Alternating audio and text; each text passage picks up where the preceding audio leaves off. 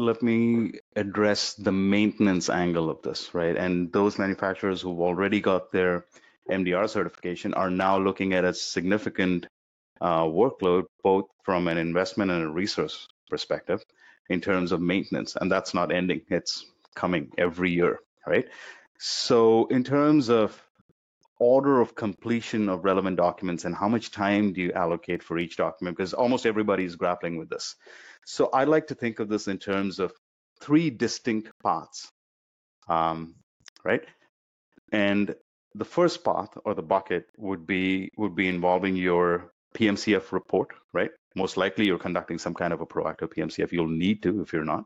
So the PMCF report, literature searches for your state of the art, literature searches for your device evaluation, device under evaluation. That's your subject device. That's one path, one bucket. The second bucket is your CP with CDP, your CER, and your PMCF plan, which is for your next round. And the third path or bucket is your PSUR, SSCP, review of device labeling, applicable standards, and risk management documents. So now you have three distinct paths that cannot actually happen in parallel. It'll need to be in series because data and outputs from each one need to feed into each of the buckets. Okay, I'm just going to repeat that. First bucket involves PMCF report, lit searches for your state of the art and subject device. Second bucket is CP, CER, PMCF plan for the next round.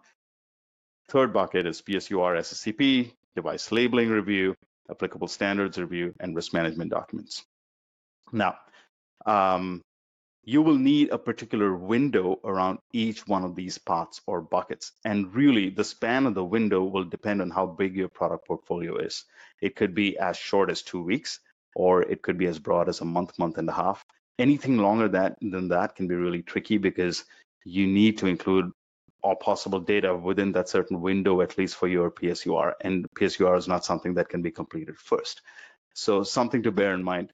Think of it in terms of three different buckets, put a window around each one of those, and that the breadth of that window, span of that window will depend on the number of resources and how broad your product portfolio is. Okay.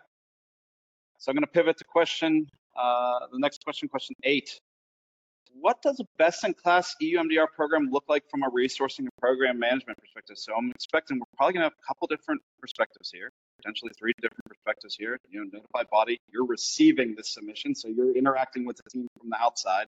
Jay, you're providing consulting support to a bunch of different clients, and you came from a notified body, so you bring that perspective as well. And Brian, you're on the inside where you're trying to climb the mountain and then ultimately get something through the notified body for a review. So how, if you went back and did it all over again, what would you do different from a structuring perspective? Yeah, so structure perspective, I think I started where, we have the rubber band.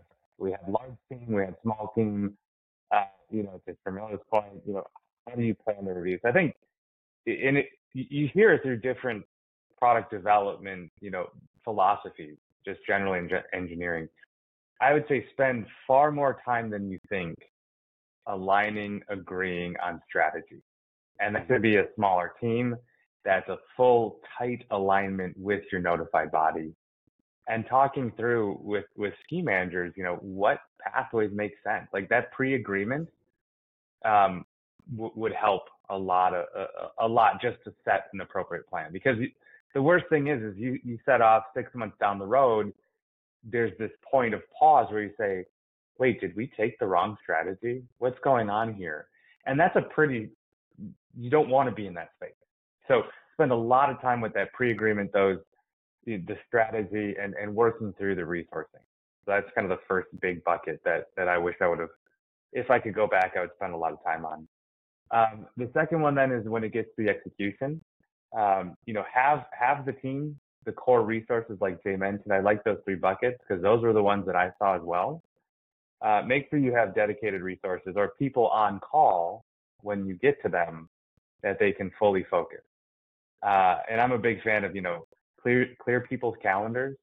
Don't try to do it, here and there.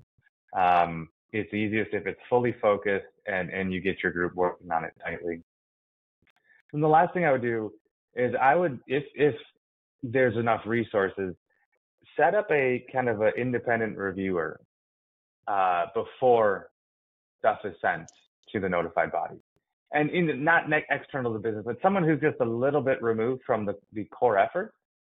Because as all things go, you're going to have a pile of information and data, and you're trying to piece together this technical file while also managing internal expectations and communication.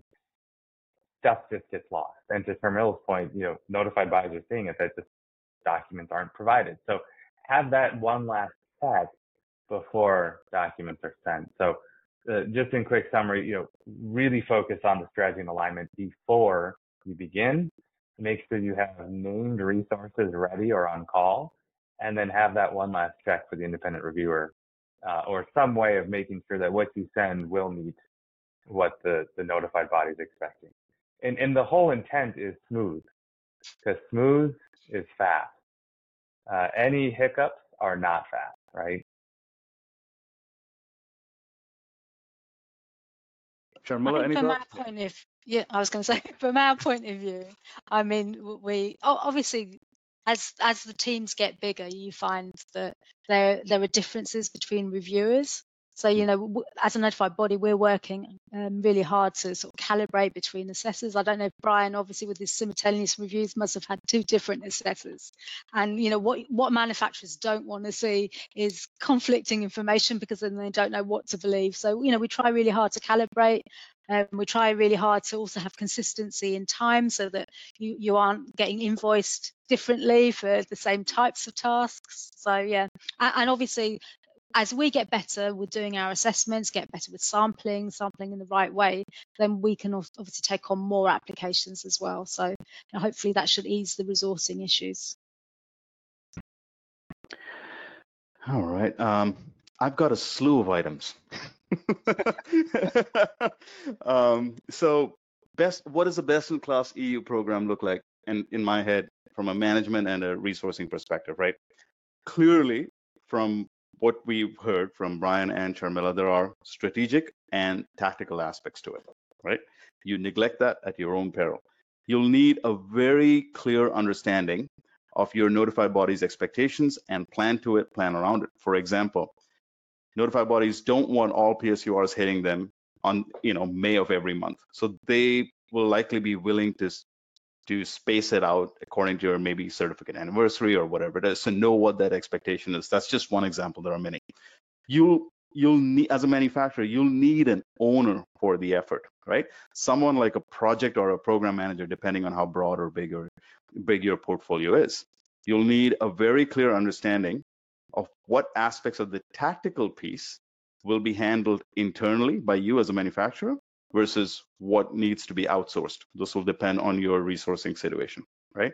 You will need a very clear understanding of the frequency and timing of your QMS audits, microbiology audits. And I tell you what, this becomes very tricky if you have a broad portfolio and multiple notified bodies involved across your portfolio. So think about consolidating the number of notified bodies. You don't have to put all your eggs in one basket. But if you have more than 3, man, it becomes really, really hard to manage. You'll be hosting audits every month. It'll seem that way. And then also consider that unannounced audits have restarted. So there'll be that as well. You'll get a lot of audits. So careful on that front. Have a clear understanding of notified body expectations around tech file sampling for subclass 3 devices and PMS commitments across your portfolio. This is huge. So make sure you have a good handle on that. Once again, good handle on what your notified body considers to be significant changes. This is a big one. The playing field is not level in the EU. This can have significant impact. So be in tune, lockstep with your notified body, okay? A clear idea of data cuts for ongoing proactive PMCF activities, because that can impact the 3 buckets that I just named in response to the previous question. A clear idea and plan around the 3 buckets when it comes to documentation updates. To Brian's point, do you have individual reviewers for each of these documents? What does the approval look like? How many rounds of review will suffice for each one of those documents and those buckets per se? And then, very importantly, given the current situation, dedicated resources to monitor updates to applicable standards and then generating impact assessments based on the same. The bigger your product portfolio, the more painful and in some cases more impactful this is. So these are the items that I would consider and keenly watch and manage in terms of what would make a best-in-class EU program.